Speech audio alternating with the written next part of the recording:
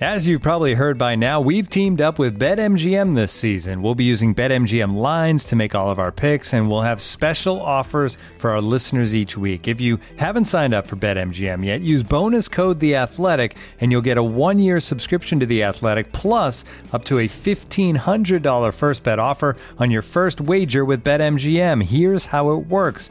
Download the BetMGM app and sign up using bonus code The Athletic.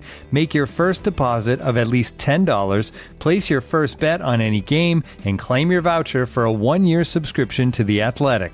See BetMGM.com for terms. U.S. promotional offers not available in D.C., Mississippi, New York, Nevada, Ontario, or Puerto Rico. Gambling problem? Call 1-800-GAMBLER. Available in the U.S. Call 877-8-HOPE-NY or text HOPE-NY 467-369 in New York. Call 1-800-NEXT-STEP in Arizona. 1-800-327-5050 in Massachusetts. 1-800-BETS-OFF in Iowa. 1-800-270-7117 for confidential help in Michigan. 1-800-981-0023 in Puerto Rico. First bet offer for new customers only in partnership with Kansas Crossing Casino and Hotel.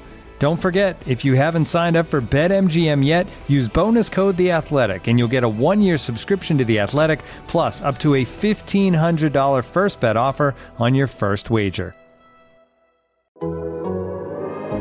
The Athletic. I'm sorry, you can sit there and look and play with all your silly machines as much as you like. Is Gascoigne going to have a crack? He is, you know. Oh, I say! Brilliant! He's round the goalkeeper, he's done it! Absolutely incredible! He launched himself 6 feet into the crowd and kung fu kicked a supporter who was without a shadow of a doubt giving him lip. Oh, I say! It's amazing! He does it tame and tame and tame again. Crank up the music! Charge your glass! This nation is going to dance all night! Futile predictions for England's 2030 World Cup team, the FA Cup romantic starter kit, retro TV shows, why do commentators keep saying the word foot race, and stolen football chants. Brought to your ears by The Athletic, this is Football Clichés.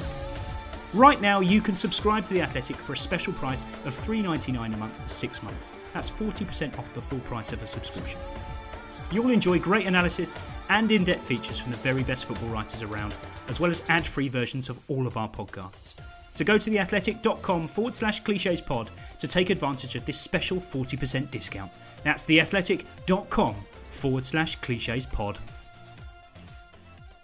Hello everyone and welcome to episode 59 of the Football Clichés Pod. I'm Adam Hurrey and with me once again is Charlie Eccleshare. How are you?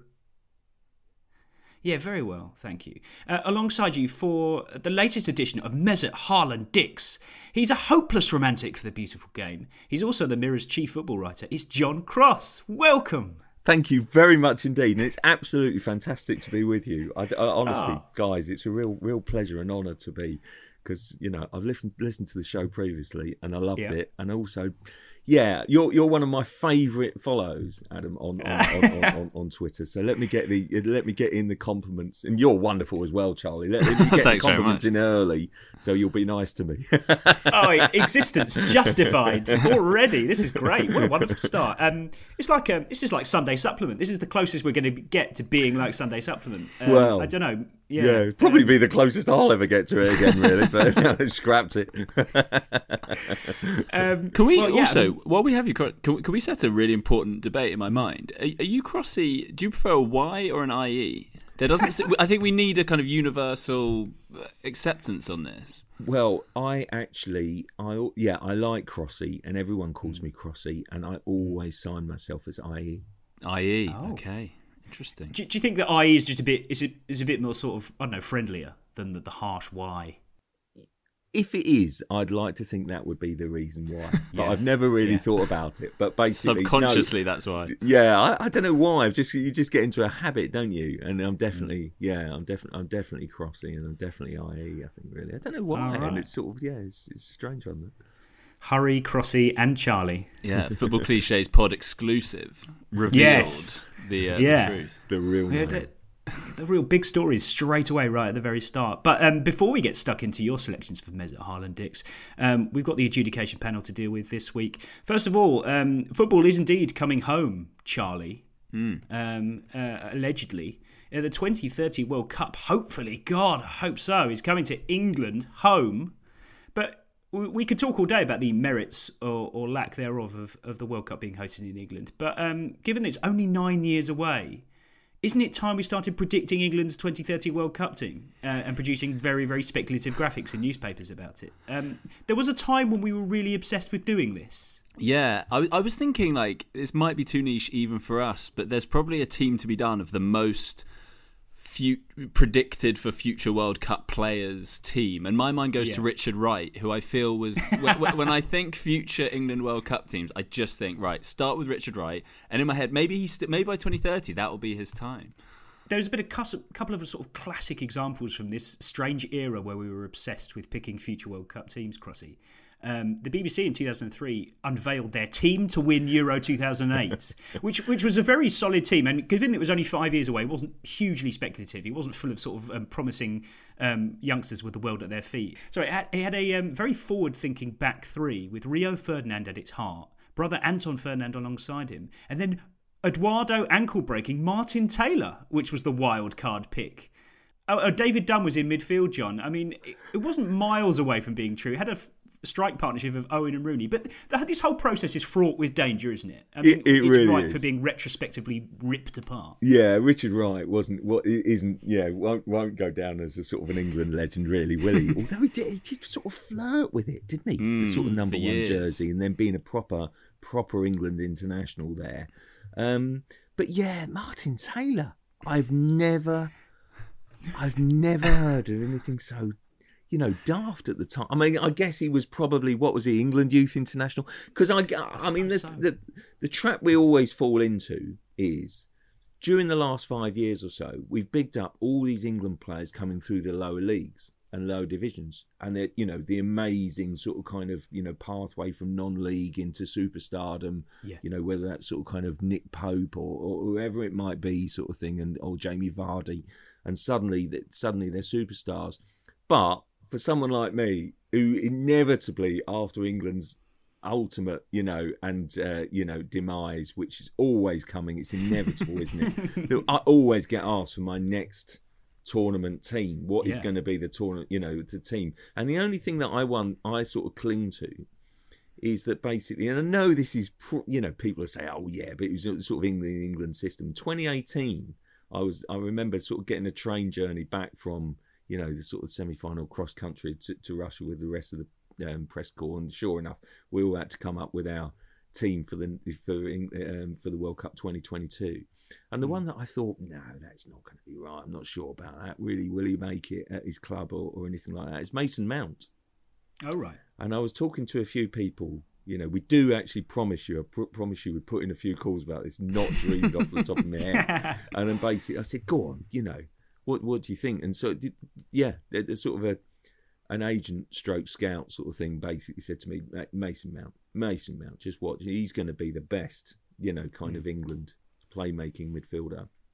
And obviously that divides opinion, clearly. Yeah. But basically, I'm quite proud of that one, actually. It's come true, because he was nowhere at the time, to put it in context. He was kind of a young kid at Chelsea. He was tipped for things, but come on, how many of those go through the system?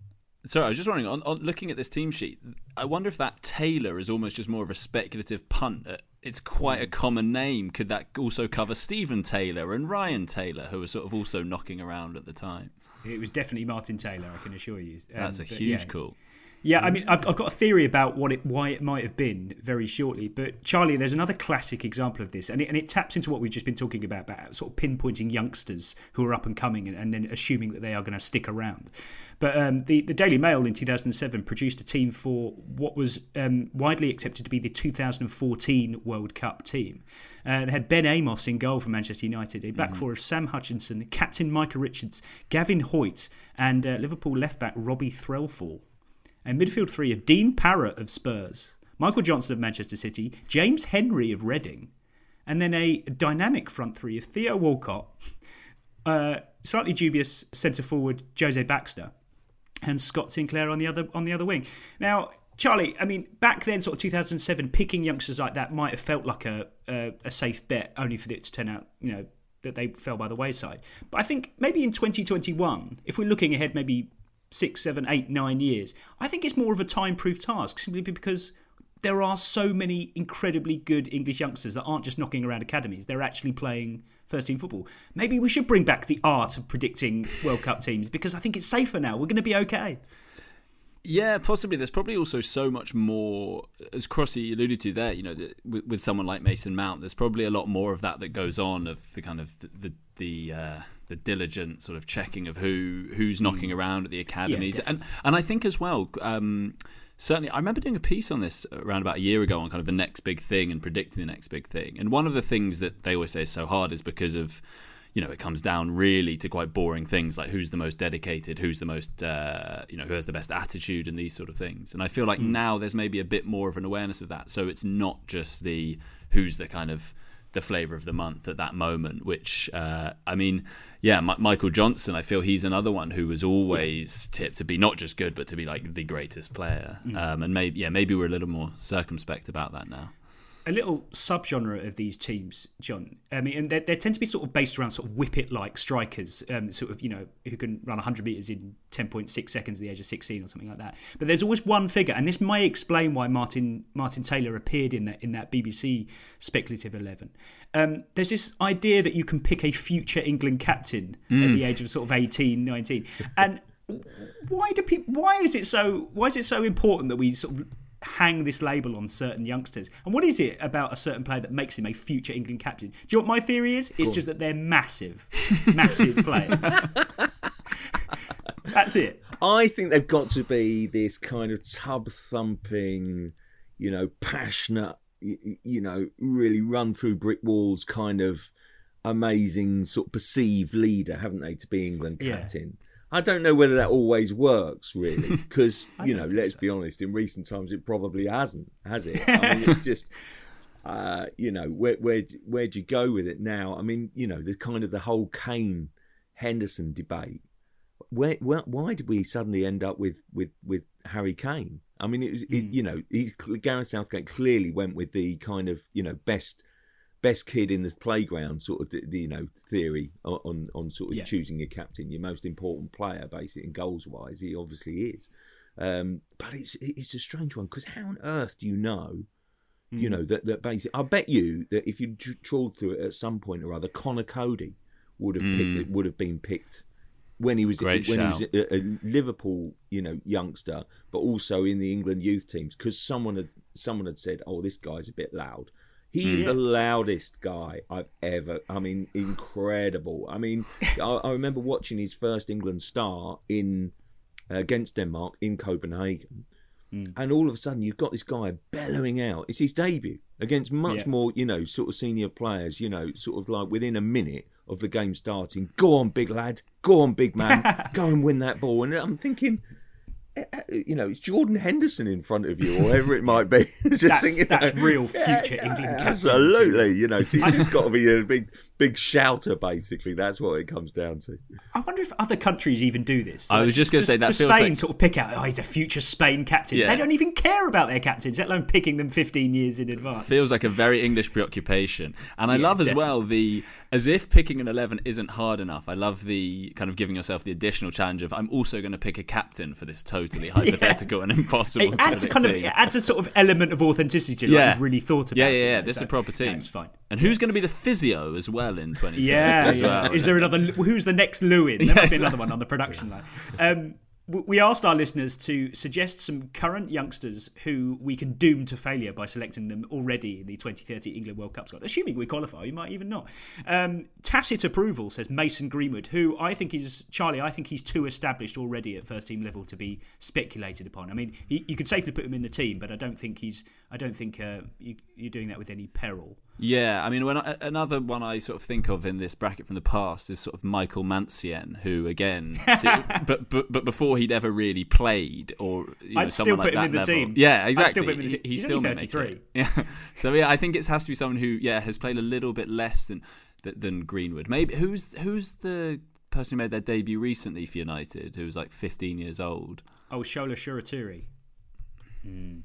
Yeah, he's a good candidate for someone we can basically write off his career just by putting him in this sort of thing. Someone said to me, inevitably, obviously recently, a couple of weeks ago, probably his agent, but basically said he he is going to be, don't worry about it, he's going to be even better than Greenwood.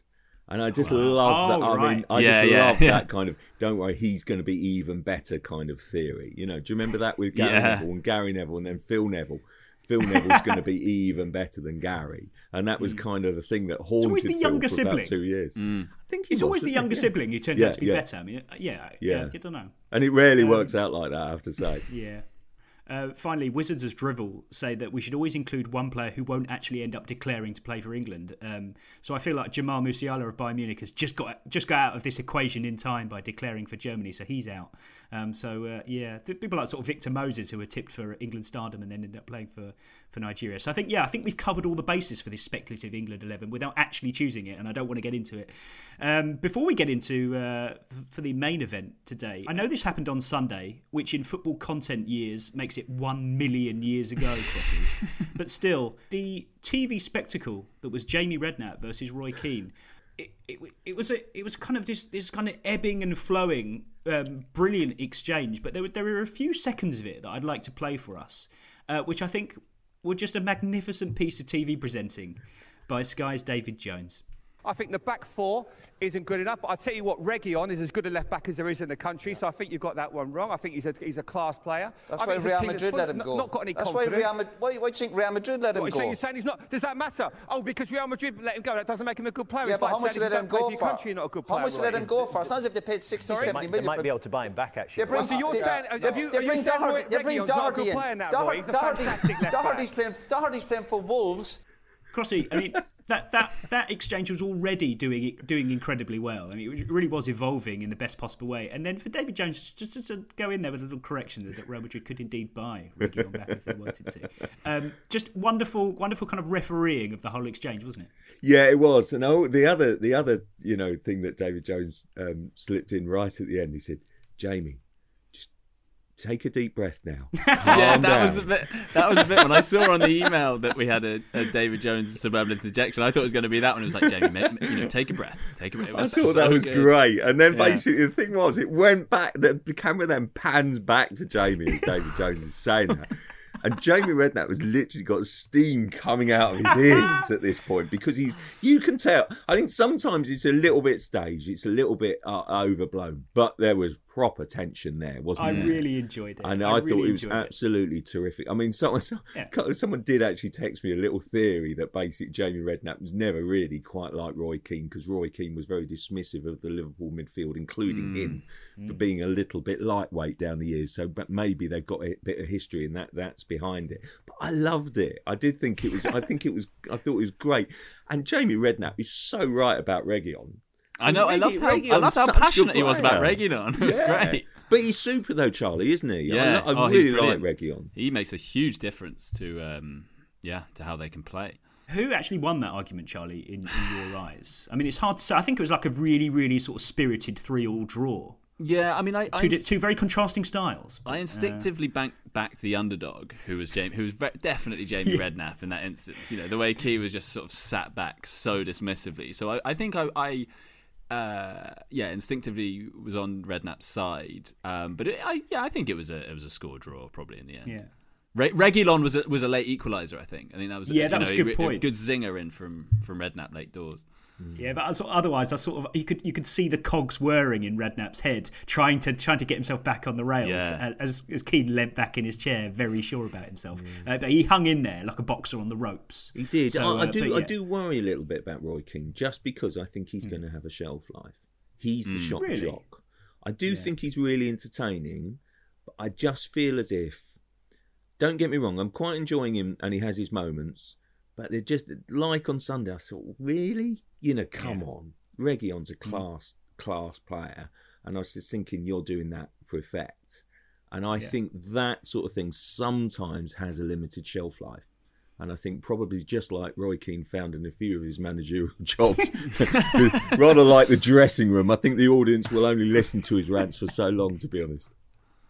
I think you may be right. I think that situation may have peaked. I don't think we're going to get an exchange like that again this season that quite hit the high notes like that did. But perhaps our next segment will, Crossy, because it's Mesut Haaland Dicks. This is the recurring segment of Football Clichés where our star guest will choose 3 things they love or just find just oddly charming about the beautiful game, and 3 things that they hate or just find, utterly irritating. Let's start with your loves. Tell us about your first one.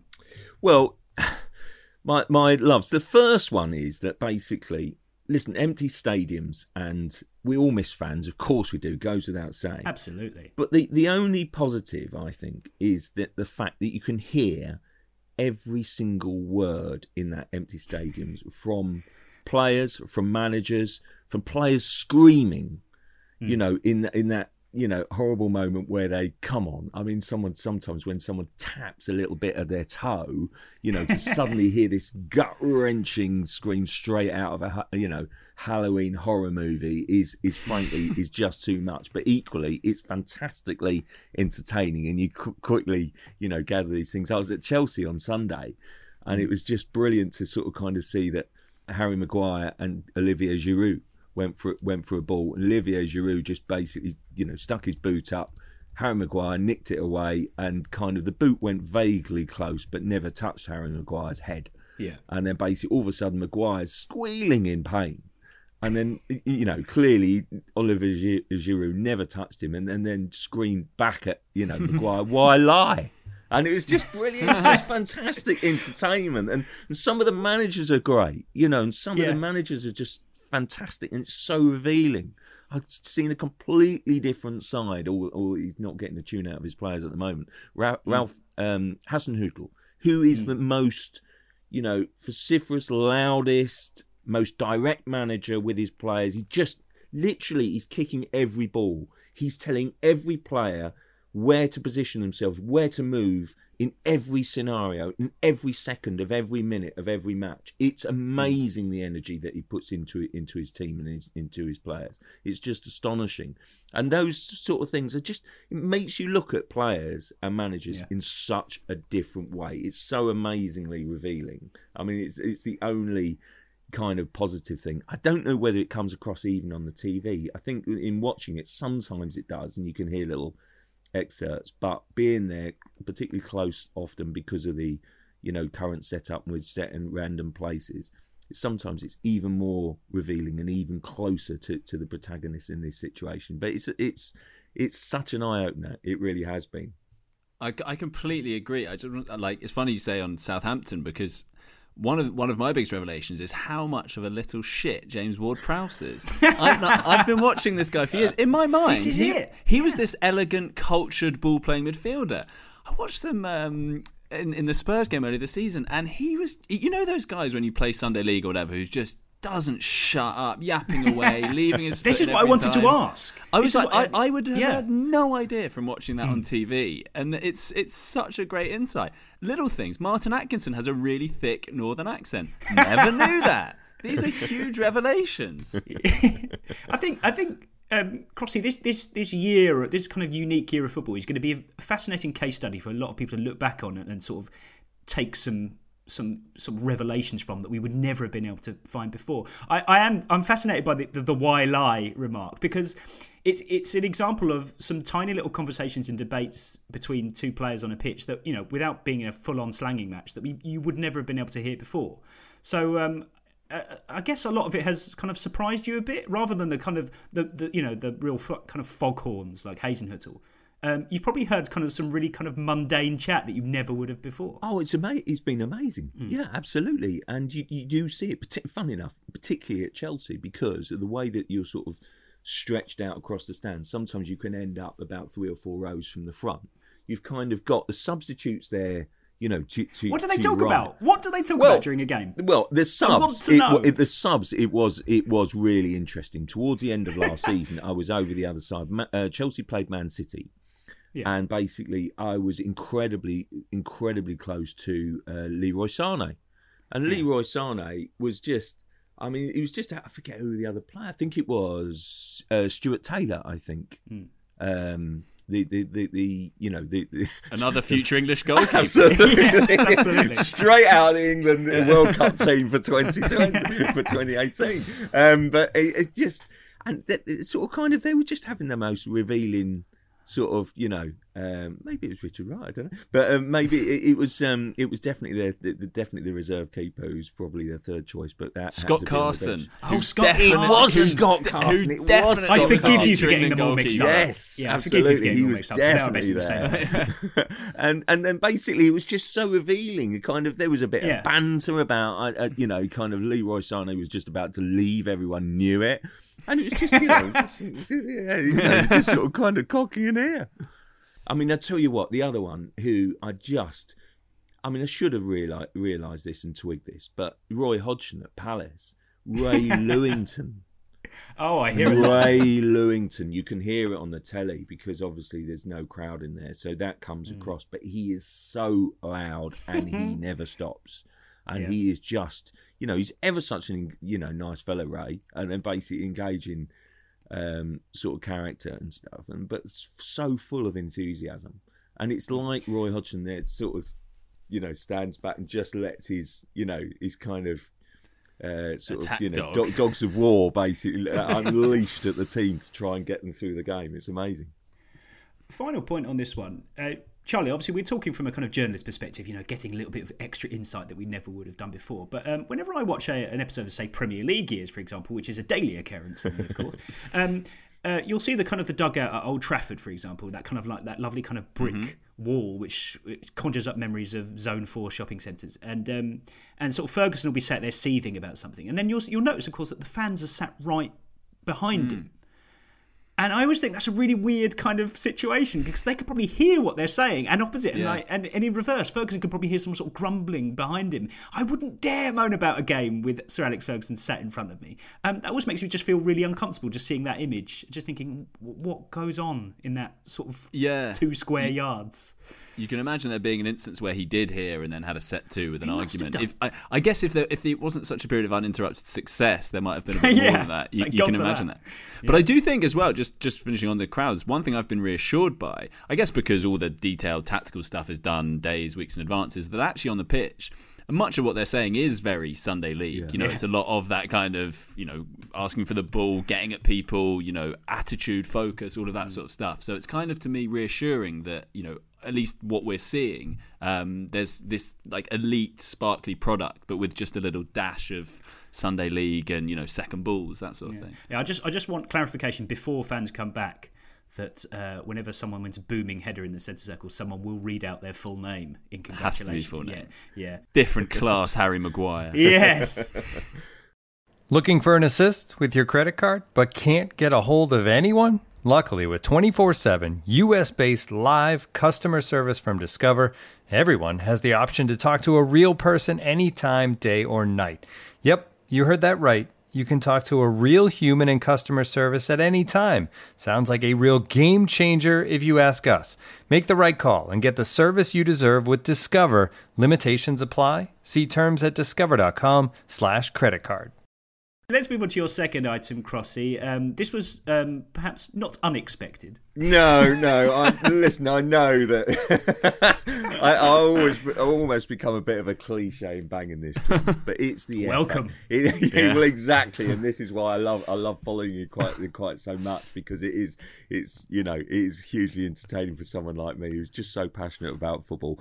And one of my biggest passions of all is, and sorry again, cliche, in advance, excuse me, please, FA Cup.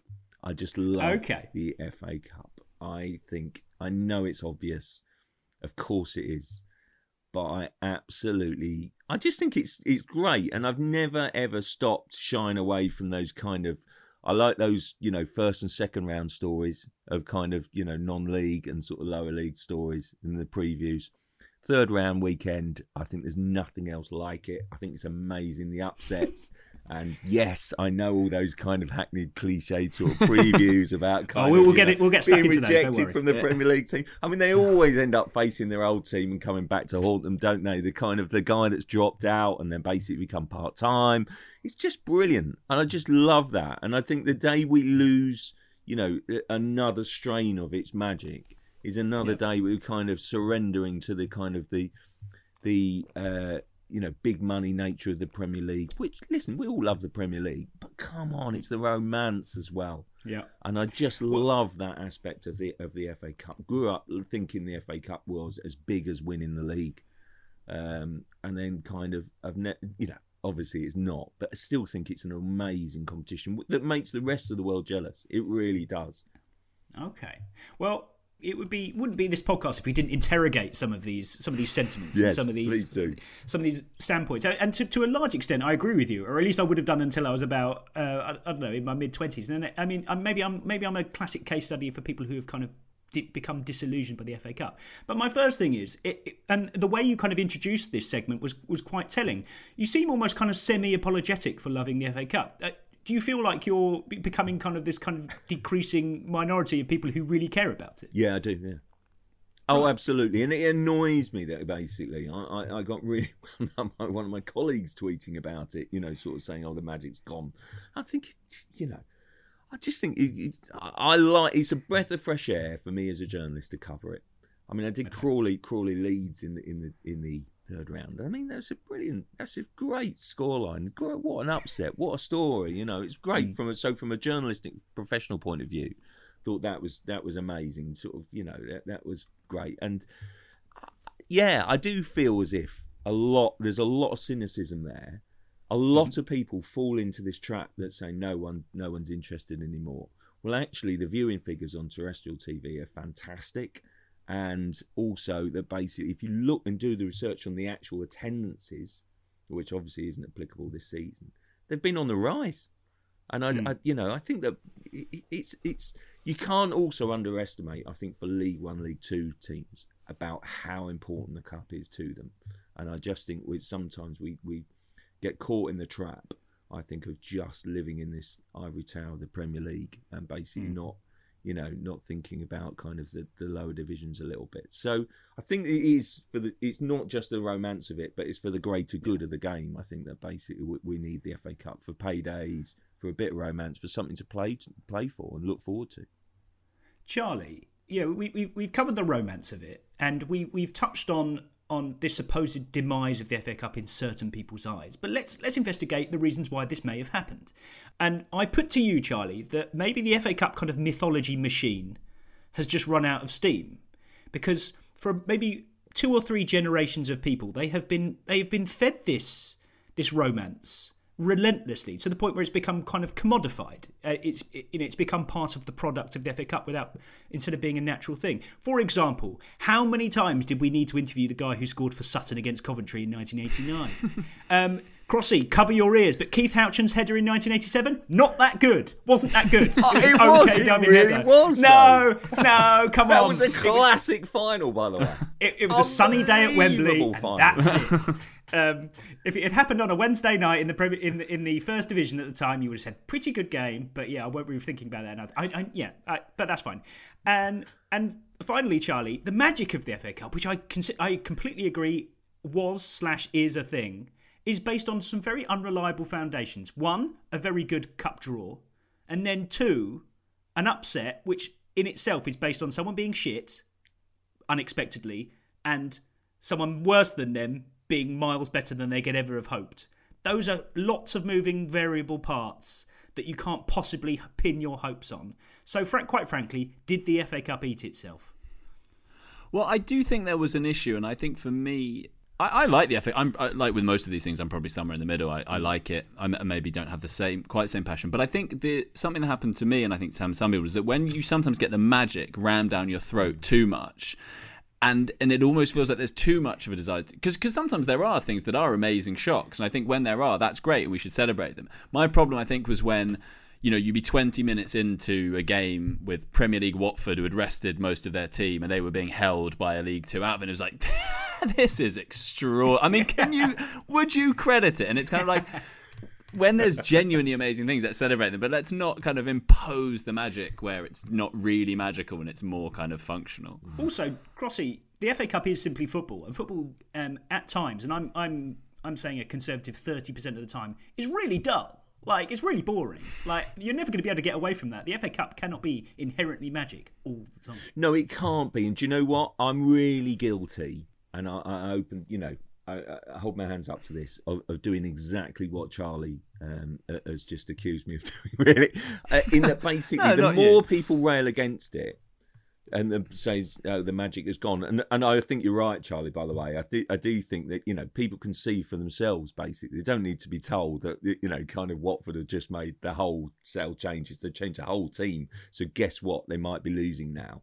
They don't need to be told. But I'm completely guilty of loving the FA Cup so much that I rail against that. And I go the other way and kind of ram it down people's throats because I'm so angry at basically people not loving the FA Cup, not appreciating its magic.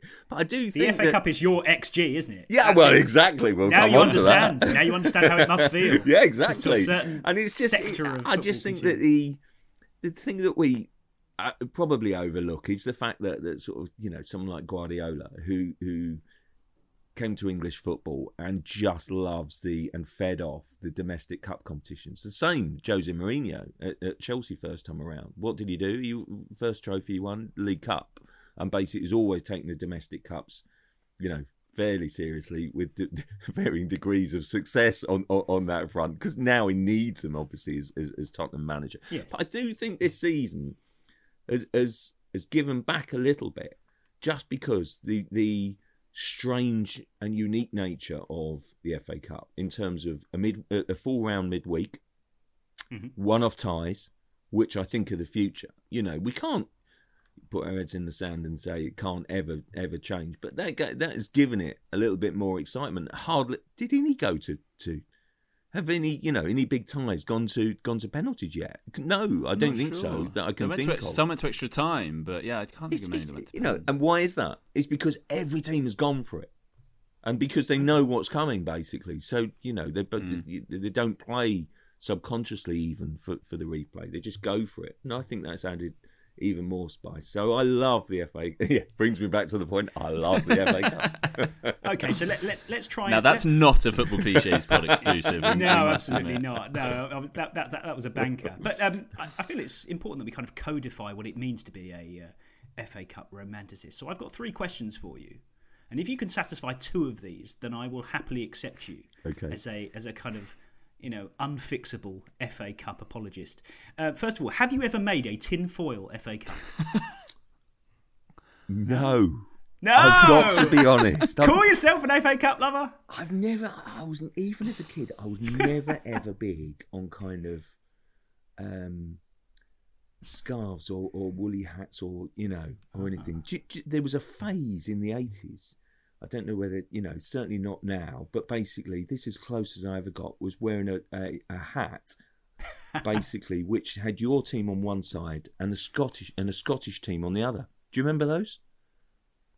There was such a big thing that basically it was a massive fad for about 3 or 4 years in the 80s in old football, if you like. Yeah. And basically I did have one, and it was well, look, I'm not massively letting off a state secret here, but it was Arsenal on one side and Dundee United on the other.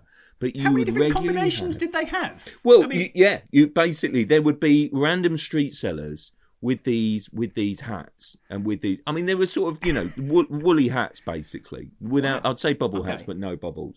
And basically, you'd have endless people walking around with whether it's Chelsea Rangers, Tottenham Celtic. That sounds about right. And it was just one of those team things. Twinned with another. Yeah. One English team was twinned with a Scottish team. Right. And it was such a big thing for 2 or 3 seasons. It was massive, along with kind of wedge cuts and trying to be sort of wearing all the labels that you could manage to be a casual. And that was the 80s being a football fan. We've gone off on an unacceptable tangent here. Sorry. The fact remains that you did not have a tinfoil FA Cup. No, so no. Therefore, you need to get the next 2. Otherwise, you're going to have to renounce and you're going to have to become like a Carabao Cup enthusiast or something. Have you ever waved a team coach off to Wembley on Cup final day? No. But I've kind of watched it and sort of followed it. I guess I have from a virtual sense, but I wasn't there at the hotel. But I guess I have. Doing a Jamie Redknapp here, flailing against my keen-led interrogation. I'm going to interpret that as you having not waved a team coach off. But I will allow you a secondary one here. Have you ever eaten a cupcake sold by a local baker whose team are hosting a potential giant killing? No. Oh, goodness me. Falling apart at the very seams, your love for the FA Cup. Well, the third question is pretty much academic, really. But have you ever watched the entire build-up to an FA Cup final on TV from 8 a.m. onwards? Oh, 100%. Oh, okay. Yeah, without a shadow of a doubt. Never missing a minute. I mean, I absolutely loved all that. And by the way, did it ever go on from 8 a.m.? I think that's become a bit of a myth. Because I reckon that... I'm not so sure. Back in the real kind of peak golden era days of the late 80s, early 90s, I'm pretty sure it did start at 9. I mean, there's a grey area between what counts as programming and what counts as kind of FA Cup tangential programming, but it all counts. Yeah. And so as far as I'm concerned, you've saved yourself there. So presumably in the sort of the late 80s kind of time, St and Greavesy were very much at the forefront of the FA Cup, and that leads us on to your next love of football. Yeah, it does. Retro TV shows. I just love it. I think we are going through just a little bit of a period at the moment where we are celebrating some shows of the past, and it seems particularly pertinent as we're talking, doesn't it? Obviously the passing of Ian St John this week, and arguably the greatest of that particular genre, St and Greavesy. Someone like me, born 1970, and kind of grew up then, and kind of really massively into football at that time. I don't remember Ian St John as a footballer, but he was an absolute god along with Greavesy because of that show.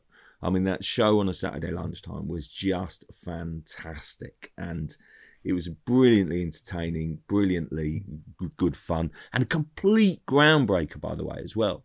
Because everyone used to watch Football Focus, and it was deadly serious, and kind of you'd watch it. But these were two ex-pros just having such a ball and having such good fun, and just really laughing and, taking the mickey out themselves, getting people involved in it, and kind of they were buying into it. And it just set a whole, set in motion the wheels for kind of, the Soccer AM, and kind of, everything that sort of kind of followed, and every sort of, fantasy football with Baddiel and Skinner. And it was just, that was the groundbreaking without a shadow of a doubt. So it set off a whole new generation. But I also widening it. I think we've kind of got the Big Match Revisited going on, and Saturday mornings at the moment. I used to love those kind of, they would show. I think the BBC made it as well. The kind of showing their equivalent of, but ITV would do the kind of the Big Match, and they do a 5-year block, and some of the games and some of the incidents, and it's just brilliant entertainment. And I just love that. And the classic World Cups. I mean, I think the 82 World Cup is the best World Cup of all time. And I think there was a great show about that recently. And it's just some of the football, I think, deserves to be celebrated. There's a wonderful period, I think, at the moment of retro TV shows, which I'm loving. So, I mean, given the format of the show, which, I mean, for people who aren't aware of it, I mean, and as I look at this Zoom call, it's kind of a gradient of consciousness of St and Greavesy, from mega fan to someone who's aware of its existence but was kind of about 18 months away from understanding what it could possibly be. And then you've got baby Charlie here, who simply never watched terrestrial TV in his entire life. But the format of it was incredibly chatty. So you got two ex-players, one ostensibly a very good broadcaster, and the other kind of a bit looser, shall we say, having a very informal chat about football. I mean, there's a clip I saw, and there's so many clips flew about this week, but there was a clip where they were choosing their kind of world 11 of the greatest players they've ever seen / played with. And they were discussing the goalkeeper, and it just came down to Big Lev in goal, which I thought you just wouldn't hear. I mean, for all their merits and many merits, Carragher, Neville, you probably kind of wouldn't imagine them sitting there going, yeah, probably Big Lev in goal. It doesn't quite work. So there was no kind of inherent chattiness about it that just wouldn't work in 2021? It wouldn't, and there was a couple of features that really stand out. I mean, they did get up to some wacky things. I mean, the wackiest of all was arguably going to the States, and somehow, when we didn't know him as the person that he is today, getting Donald Trump to do the Rumbelows Cup draw in Trump Towers. I mean, it's just, because it's something, I think the basic Greavesy makes this quip about saying, "Oh, nice pad you've got here, Donald." And he doesn't, Donald Trump doesn't know quite what to say, sort of thing, really. And then I think he draws Man United Liverpool out as a plum tie, doesn't he? Basically, just laughing about it. And at that stage, I think you basically knew Donald Trump for vaguely over here. I think he was big at the time because, I don't know, he was with a partner or something who had an immense, incredible amount of shoes at the time or something like that, and basically, wasn't infamous as he is now, shall we say? And it was just bizarre. And you're looking back and you're thinking, Donald Trump, the former US president, did the Rumbelows Cup draw. I mean, it's just the most ridiculous thing ever. But that is the spirit of Saint and Greavesy. And the other one that I absolutely loved, that I still think about to this day was, I think it was 86, 87 was it maybe? At the start of that season, they couldn't agree a TV contract. And that basically, so we had about 6 months with no live games. I don't think there was any coverage actually on TV. Can you imagine that now, by the way? I mean, it'd just be unthinkable. But basically, West Ham, in their amazing season when they finished, second, I think, wasn't it, in the end? And had just bought Frank McAvenny from St Mirren. And Frank McAvenny, who, was still playing and scoring goals before he becomes sort of the ultimate, page tree loving, kind of party boy, basically, with his blonde highlights. No one knew, unless you'd seen him in the flesh at Upton Park, no one had the foggiest what he looked like.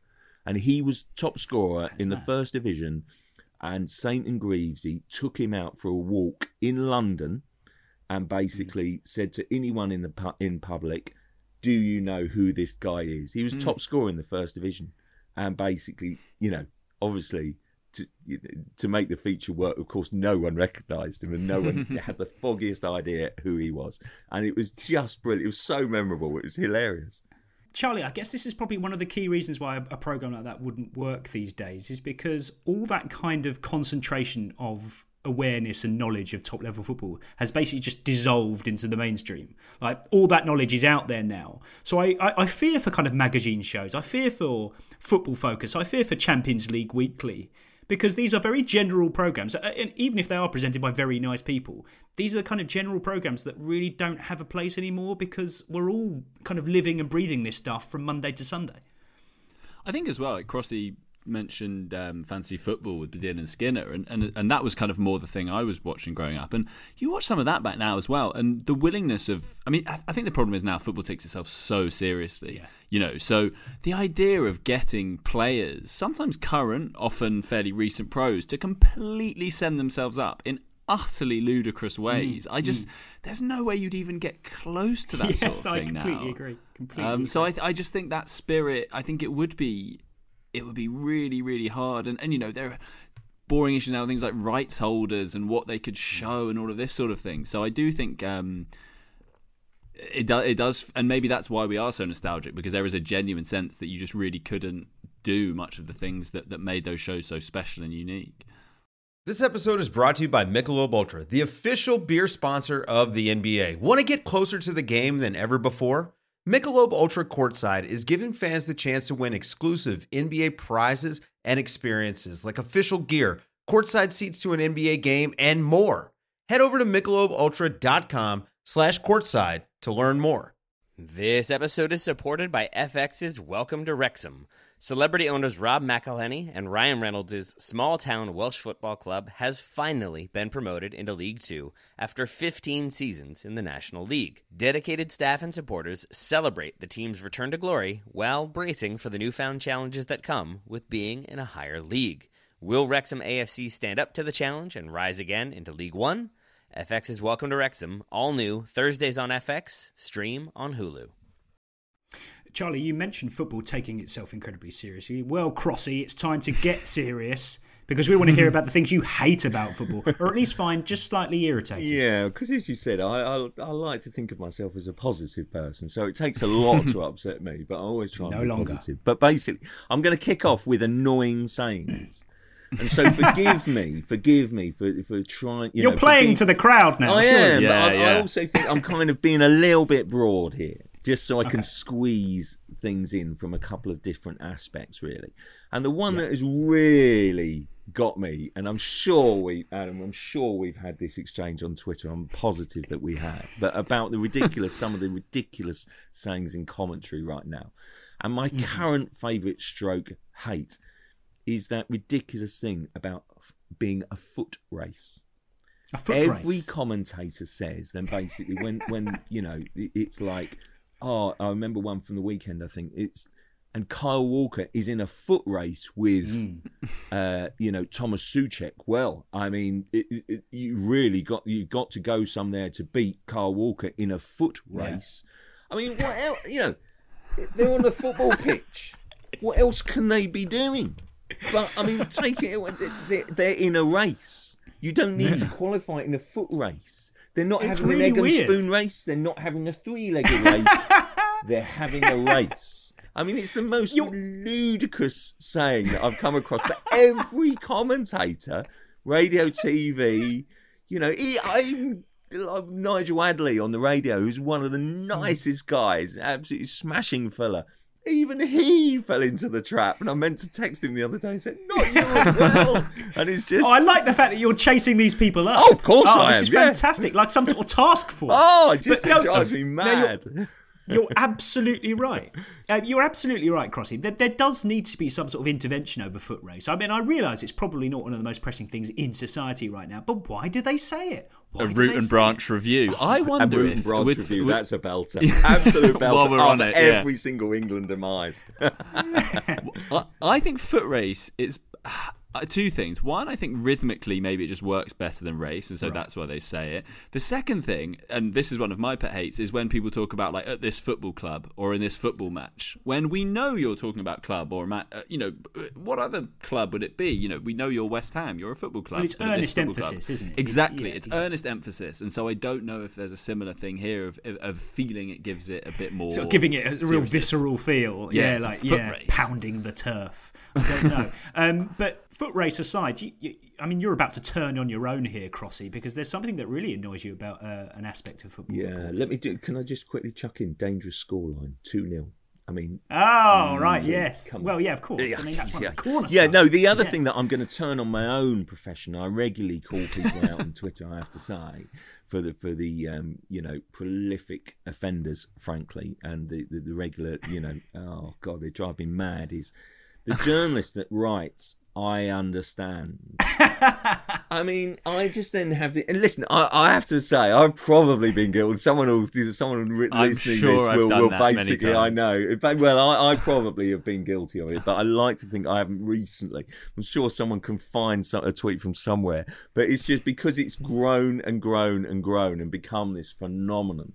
And I then have this vision of someone, a journalist, hunched over some sort of, Morse code deciphering machine, saying, I can hear it coming through. I can hear it coming through. Yeah. Oh, yes. Sheffield Wednesday are about to appoint Darren Moore. Oh, it's amazing, And it's just this ridiculous thing. I understand, And it's just ridiculous. No, just right. Sheffield Wednesday are about to appoint Darren Moore rather than I understand. Why are you saying I understand? It's just... why are they saying it? Come on, you're part of the fabric of this sort of thing. I mean, what is it? Is it some sort of qualifier? Are they distancing themselves from the information? Is it just a bit of kind of a football equivalent of office speak? What is it? I mean, I've never broken a story in my life. I don't know what's going on here.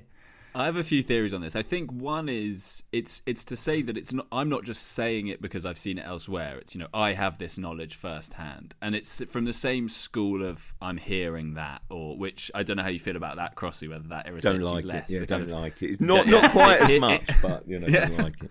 Yeah, there's a couple of repeat offenders who I regularly call, regularly call out and basically WhatsApp them or whatever, and then basically we invite you into our little bubble, and they'll get very tearing the industry and down. then basically one of them did come back on deadline day and said, like, I congratulated him on the story actually, and basically said, "Oh, well done, but you know you still got a bit of work to do on the understand bit," and then basically.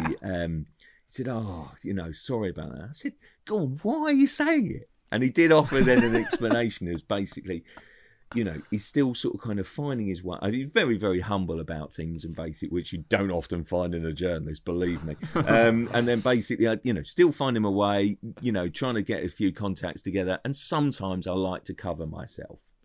And basically, I thought that was a bit of a sort of kind of, you know, he's qualifying it. So just in case it doesn't work out, then I can't. Well, yeah, exactly. I can see that. But go on, have the courage of convictions, I think. Because some definitely know. And so therefore, take away the I understand and just go for it. Be strong. Actually, that's true. I can remember actually one or two occasions thinking, I just in case for whatever reason this didn't then happen, the understand is a kind of insurance policy of like, well, it was only an understanding. Yeah, exactly. It was 100% going to happen. Yeah. Right. Well, next up, I guess this is pretty much the opposite end of the spectrum for you to your love for the FA Cup, and you prefaced this in your primary email with "You're not getting an old duffer deriding stats." Well, you've really built it up there. Tell us about your hate number 2. Expected goals. Oh, no! No, I'm really sorry. Surely and I not. know this will wind up things, no more so than I suspect them. Basically, you know, I don't know whether he'd ever sort of give me the honour of listening, but my great pal Rory Smith, who basically is always sort of kind of, you know, championed this one from very early days. But basically, like I say, you're not getting an old duffer here deriding stats. But basically... However, I just think... I just don't quite understand why Match of the Day are using it. And because, please don't get me wrong, you are absolutely... I can see the absolute value of kind of possession stats, of, you know, tackles won, duels won, you know, kind of regaining possession stats and all of those things, and they come into it. But what is expected goals? I mean, expected goals is basically, and you see it in the Match of the Day sort of kind of, you know, panels and sort of captions, and they come up with something like, you know, Fulham 1.38 against Man United 3.68. I mean, what does that actually mean for Match of the Day? It means that, yes, we went into this thing thinking that Man United would win at Fulham. I'm taking a complete random sort of kind of, you know, thing here. And what does it actually mean? For me, expected goals means that when a striker, I don't know, just using an example, Dominic Calvert-Lewin runs through, if he goes through one-on-one or has a very, very good opportunity, how many times will he convert that good opportunity or convert that one-on-one? And that's what expected goals and why it's relevant to me. But is it particularly relevant to Match of the Day audience? Of course you're going to use all the stats and information as a manager, but what relevance is that kind of expected goals for Match of the Day and in the wide stream? Do you see what I mean? I'm trying to sort of defend here without wanting to sound an old fuddy-duddy. But the reason we love football is because of the sheer unexpected nature of it. Not because... So you want unexpected goals? I want unexpected goals rather than expected goals. Otherwise we lose everything that we love about football, which is which is Wolves having the temerity and the audacity to equalise and flirt. It's always the temerity, isn't Absolutely, it? always. And flirting with actually ending Man City's run for all of about 10 minutes, you know, sort of last night. Or, you know, before obviously Man City said, "Oh, go on, you've wound us up slightly now, we'll score 3 more." And it's, you know, I want that to remain unexpected, and it will never be expected as far as I'm concerned. That's fine. I mean, Charlie... It's not really this podcast's job to get into the nuts and bolts of XG, and I don't think we should. But it is this podcast's job to kind of assess the discourse around it. And what I think it's become is the debate has become a debate about itself. we're almost talking about a standoff here between people who are sceptical about XG and people who use it incessantly, and constructing a standoff that doesn't actually exist. I feel like there isn't really any conflict here. Some people use it and enjoy it. Some people use it and appreciate it. Some people use it and tolerate it. And some people don't want to use it at all. But I don't really see how this could ever harm the consumption of football for anybody. Yeah, I've always felt with XG. I mean, I think it's interesting as a metric in the same way I find some of the stats that Crossy said they're interesting, but I don't think it's a panacea, but I don't think many people do. I also don't think it's, the end of civilization as we know it. I think it's kind of, it's right. Somewhere. It's a good, useful thing for me. I mean, and I think with it as well, what's interesting is all XG is saying is basically the quality of chances that a team has created, which is actually often what a manager will say. A manager will come out after a game and say something like, I just can't believe we haven't won that game. We've created all the chances, etc., etc. The opposition have done nothing. That's kind of all XG. It's a numerical way of expressing that. But obviously, we're a manager, and I think I mentioned this on the pod once before. Arsene Wenger once mentioned expected goals, and he was absolutely pilloried on Soccer Saturday as being like, what's he talking about? He's, this is nonsense. Whereas actually all he was saying was basically what managers have said for eternity, which is, we created good chances. So I personally like it, and I think it's fine on Match of the Day. I think it's kind of, it has a place. I think if all the analysis of the pundits after was obsessing over the kind of minutiae of the stats, I think that would be too far. But I think it flashing up is quite useful. Though XG ultras will say that an XG of an individual game isn't actually that useful, and you have to look at it over a longer period of time for trends and that sort of thing. So there's so much to this, but yeah, I think it's fine. Yeah, no, your reservations about XG are noted, Crossy, and you caveated it quite well. So I feel like you haven't pitched your tent anywhere too firmly. But you've done an understand. Crossy understands. Yes, that, he does. He literally does understand XG. But Crossy, amongst a certain element of football consumer, there's kind of a strand of anti-XG discourse, which is a bit like anti-VAR rhetoric as well, which is based around deliberately misunderstanding what it is, and I'm sort of being really sarcastic about it. And I read a piece this week which contained the inevitable line, which was, how can a team score 0.8 of a goal, which and I knew full well that they understood what XG was, and so I feel like sarcasm is kind of inherent to railing against these concepts. Yeah, absolutely. The thing is that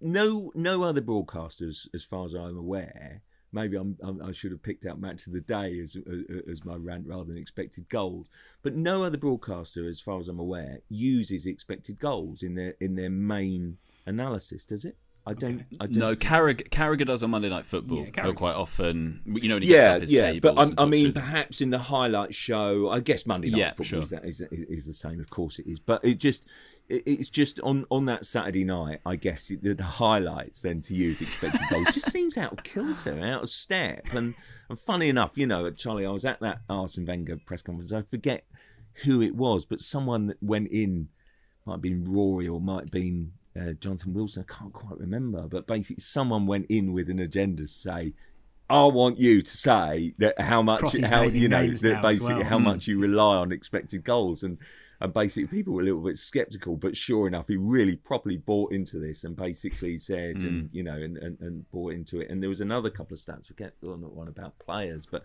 really, really bought into his stats, which surprised us really, just because he was, older generation doesn't always buy into stats, and as compared to the naked eye. But no, you're right. I do think that basically there's a lot of that sarcasm that goes round, and of course, I understand the value and the relevance and why you're using expected goals, and but equally, I can also see that if you are showing on a Match of the Day mainstream show, why are you saying 1.83? How could they score nearly 2 goals? You've done it. I know, but if you are doing that, the one thing that Match of the Day has never explained is what expected goals is. Can you remember the explanation? Yeah.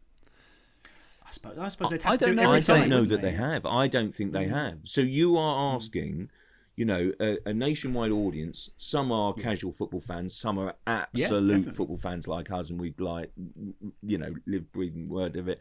But I just think you've got to, just randomly, my wife will sit there and watch it, and she'll watch, and she wouldn't have the foggiest what they're going on about. Well, how can that be serving the whole audience? And that's not patronising her at all, because she, enjoys watching and stuff. But if I said to her, "What's that?" and she'd go, "What?" You've got to explain it, even if it's just a one-off show saying this is what, Gary Lineker at the top of it, so, sort of all. But I don't, to the best of my knowledge, and I watch it every week, I don't think they've ever done that. Really I wonder if they did. I can't remember if they did it when they first started doing it, which was the start of. I mean, how often do you have to explain it? I guess. I suppose once. Have a refresher course. Yeah.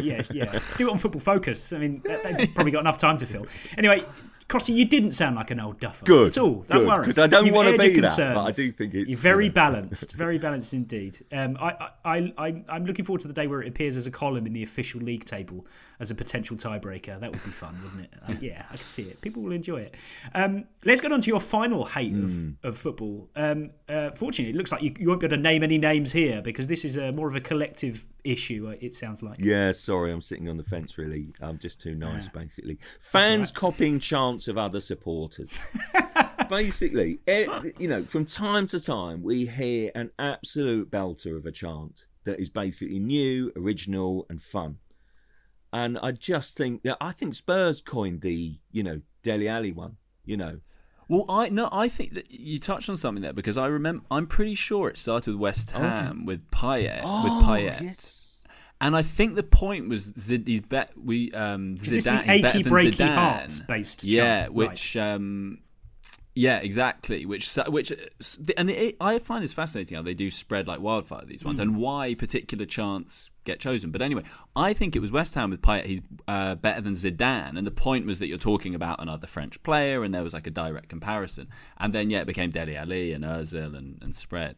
Yeah, I'd forgotten that. I think you're right. Yeah, I'd forgotten that. I thought it was Tottenham fans with Dele Alli. Now, Arsenal fans jumped on it with Mesut Ozil, which is vaguely passable, because I guess it's a response. But then every team up and down the country has got their, has got their mercurial midfield playmaker, running to the theme of this, running to the tune of this theme. I mean, it's just ridiculous. I just think there's some amazing sort of kind of originality in some clubs, and football fans are fantastic, and I just think, go back and sort out your own original Get your heads together. Like, do you remember the Crystal Palace one? And I haven't got a good enough voice to kind of and that, kind of that. Oh, yeah. Wait. You mean the one of us has got to do it? It's not going to be me. No, I'm just trying to remember. It's very hard to just sing randomly, isn't it, out loud? Yes. Don't know why. You could do it. I'm just trying to. I've even given myself a little tickle in the throat now. Whoa. Yes. Whoa. Oh, whoa. Yeah. Just as long as we all understand what it is we're talking about. I've done it for us. No, not that one. No, ended badly. No. No, it was. We're baiting you to do it. Probably John Fifield. It's all right, we'll cut this bit out completely. There's enough Palace people out there, but to help us. But basically, it was this sort of kind of almost layered, and literally, then every fan up and down the country is latched onto it, and basically everyone's doing it. It was such a Crystal Palace thing. It was as Crystal Palace as Sheffield United's Chip Butty. It really was. And yet suddenly everyone's hijacked it. And can you imagine the latte sipping classes at the Emirates all of a sudden singing about Chip Butties? No. He's turned on his own again. I can't believe because it. Because it's their song. So, come up with something else. And it's just, I love football songs. And football songs are just, when someone, comes up with a good one, it just makes you giggle, doesn't it? And it's just, you love it so much. It is brilliant, yeah. And the originality. This is what I thought across you before. I thought you were too positive, so your negatives would be a kind of bastardization or an anti something positive, and that's exactly what this is. You're saying that there's such a brilliant canon of football songs let's not dilute it. Let's come up with our own ones. But when Crossy suggested this, I thought, you know what, this is quite a trifling thing, almost perhaps too trivial for us. I thought, I don't know what we're going to be able to talk about here. And then the more I thought about it, the more irritated by it I became. Actually, like the kind of the sensation of hearing a quite obviously borrowed football chant, and I don't mean across decades. You know, where a standard football chant will kind of flood its way across the game. I think it's because the lifespan has shortened so much. You get the kind of double irritation. I mean, and I, you know, I'm very surprised that we're hammering football fans at all here, but we are, and let's face it. But there are two kind of phases of the lifespan of a new football chant, and that's based on a new tune, that are quite grating. First of all, it's when that chant appears for the first time at all. It means that someone somewhere came up with it and maybe practiced it or kind of workshopped it somewhere, which completely removes the magic of it. So football chants should just exist. They shouldn't come from anywhere. You shouldn't see them being created. They should just exist and be enjoyed. So that's the first part. And then, of course, the second part, as you point out, is that when another set of fans have just looked at it and gone, wow, that sounds really good. How can we shoehorn it into a player of our own? And you can see it. You can see the kind of bricks being put together in the song, and you think, oh no, it seems so inorganic. Is that the best way of putting it? You can see the joins. Yeah, you can. Yeah, definitely. I just think that. What do you remember? There was that one. There was that like, hey, Reza, ooh, and that was one that absolutely spread. Everyone had their version of that one. In around 2001. There was also, what was that one? Oh, there was the Sloop John beat, the like, this is the best trip, and everyone had their version of that. Yeah. I can't pinpoint exactly what's irritating about it. I mean, you know, and I don't mean irritating as I don't approve of this. I just mean in a kind of it gets me on a deep neurological level. But I mean, are we going to have court cases about this sort of thing? Well, we should have landmark legal case. We should have copyright issues. We really should. But I just think it's so funny, isn't it? That basically it's the fun. I guess on the flip side of it, it was quite funny to hear. You know, I don't know. Suddenly, Burnley fans singing about Robbie Brady or Dwight McNeil or something. You know, suddenly inserting him. I mean, it's quite amusing. I was racking my brain last night because I did hear a fantastic one about sort of fairly, shall we say, certainly wasn't those two, but a fairly average player from a lower end Premier League team. And I was thinking, who was it? And I couldn't answer this on a postcard. But it's just I couldn't then place it. But it just swept the country, and every football fan was doing the same. And it just feels like the newer and more newfangled the combination of chant and tune. Yeah, the worse it becomes. Maybe it just becomes a bit too much of a production line. But I mean, the final question here then, on this theme, Crossy, who are by far the greatest team the world has ever seen? I think, it's got to be in the moment, hasn't it? Because it's got to be Manchester City. So they're the only ones allowed to sing it? Yeah. So basically, otherwise, it always makes me laugh that.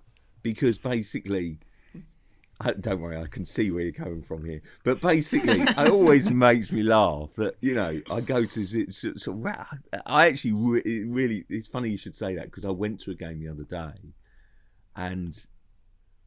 No, that's right. I watched a game on telly and they were playing, you can hear this sort of kind of each feed has a different sort of, I don't know, sometimes they're louder than others. Sometimes you have the sort of the home chants and stuff.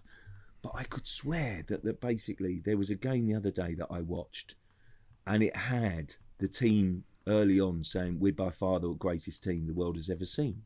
To that music in an empty stadium, and I'm thinking, well, no, you're not. And it's just, we've all been to silly games where sort of kind of, Stoke have come out at Britannia and stuff, and basically by far the greatest team, and whoever it might be, and it's no, you're really not. It's just absolutely ridiculous. The great, you can only say that. You can't fact check football chants. You can't. But I think the best team around, like the unquestionably best, the kings, the masters of the moment, they're the only ones entitled to sing that song. Everyone else is just blagging. Okay, I think We've settled it. We've achieved a lot today. We've doomed at least one unnamed young English teenager to a full start of an international career. What else have we done? We've torn apart the FA Cup and examined the pieces, and it turns out it's actually all right after all. Fair play to the FA Cup. Well done, everybody there. Turns out you don't want fans back because you like hearing what managers and players have to say. Didn't expect that from you, Crossy. I thought you liked the fans. Slight twirl on that one. Big shame. Yeah, fair enough. We've kissed goodbye to Understand, the retro. Crossy does not want fans back at grounds. We've paid tribute to the golden age of the Retro TV show, which was a lovely touch, a very nice touch. In fact, three clap emojis for you there, Crossy. We've picked apart some annoying sayings. I'm with you on foot race. Oh, definitely. Let's. Can we start a campaign? What can we do? Let's tell you one thing we should do. The Mirror it could be the latest Mirror campaign. Well, what we should do. One thing we should do, right, is basically start this campaign next week, because we should, in the meantime, have a sweep on this weekend about how many times foot race is used in radio and TV commentary. I'll keep a chart. Because I reckon it's definitely going to be 12 at the very least. And then on the back of that, such a precise figure. Oh well, it's I'm going high. I'm going fairly high because it's just. I thought you were going to go double figures. You 12 watch. is You good. watch. It was going to crop up. You're not, by any chance, suggesting some sort of model while we're kind of predicting the number of things that might happen in a certain game? Because that would be ludicrously that would be ludicrous. Nonsense. Anyway, you have been by far the greatest guest this podcast has ever seen. Thank you very much. Really appreciate you coming on. I've been really enjoyed this hour or so of chatting about your loves and hates of football. You really have delivered. Thank you so much. Oh, no, pleasure. Thank you. Cheers, Charlie. See you another time. Thank you. And see everyone else next week. Cheers. The Athletic.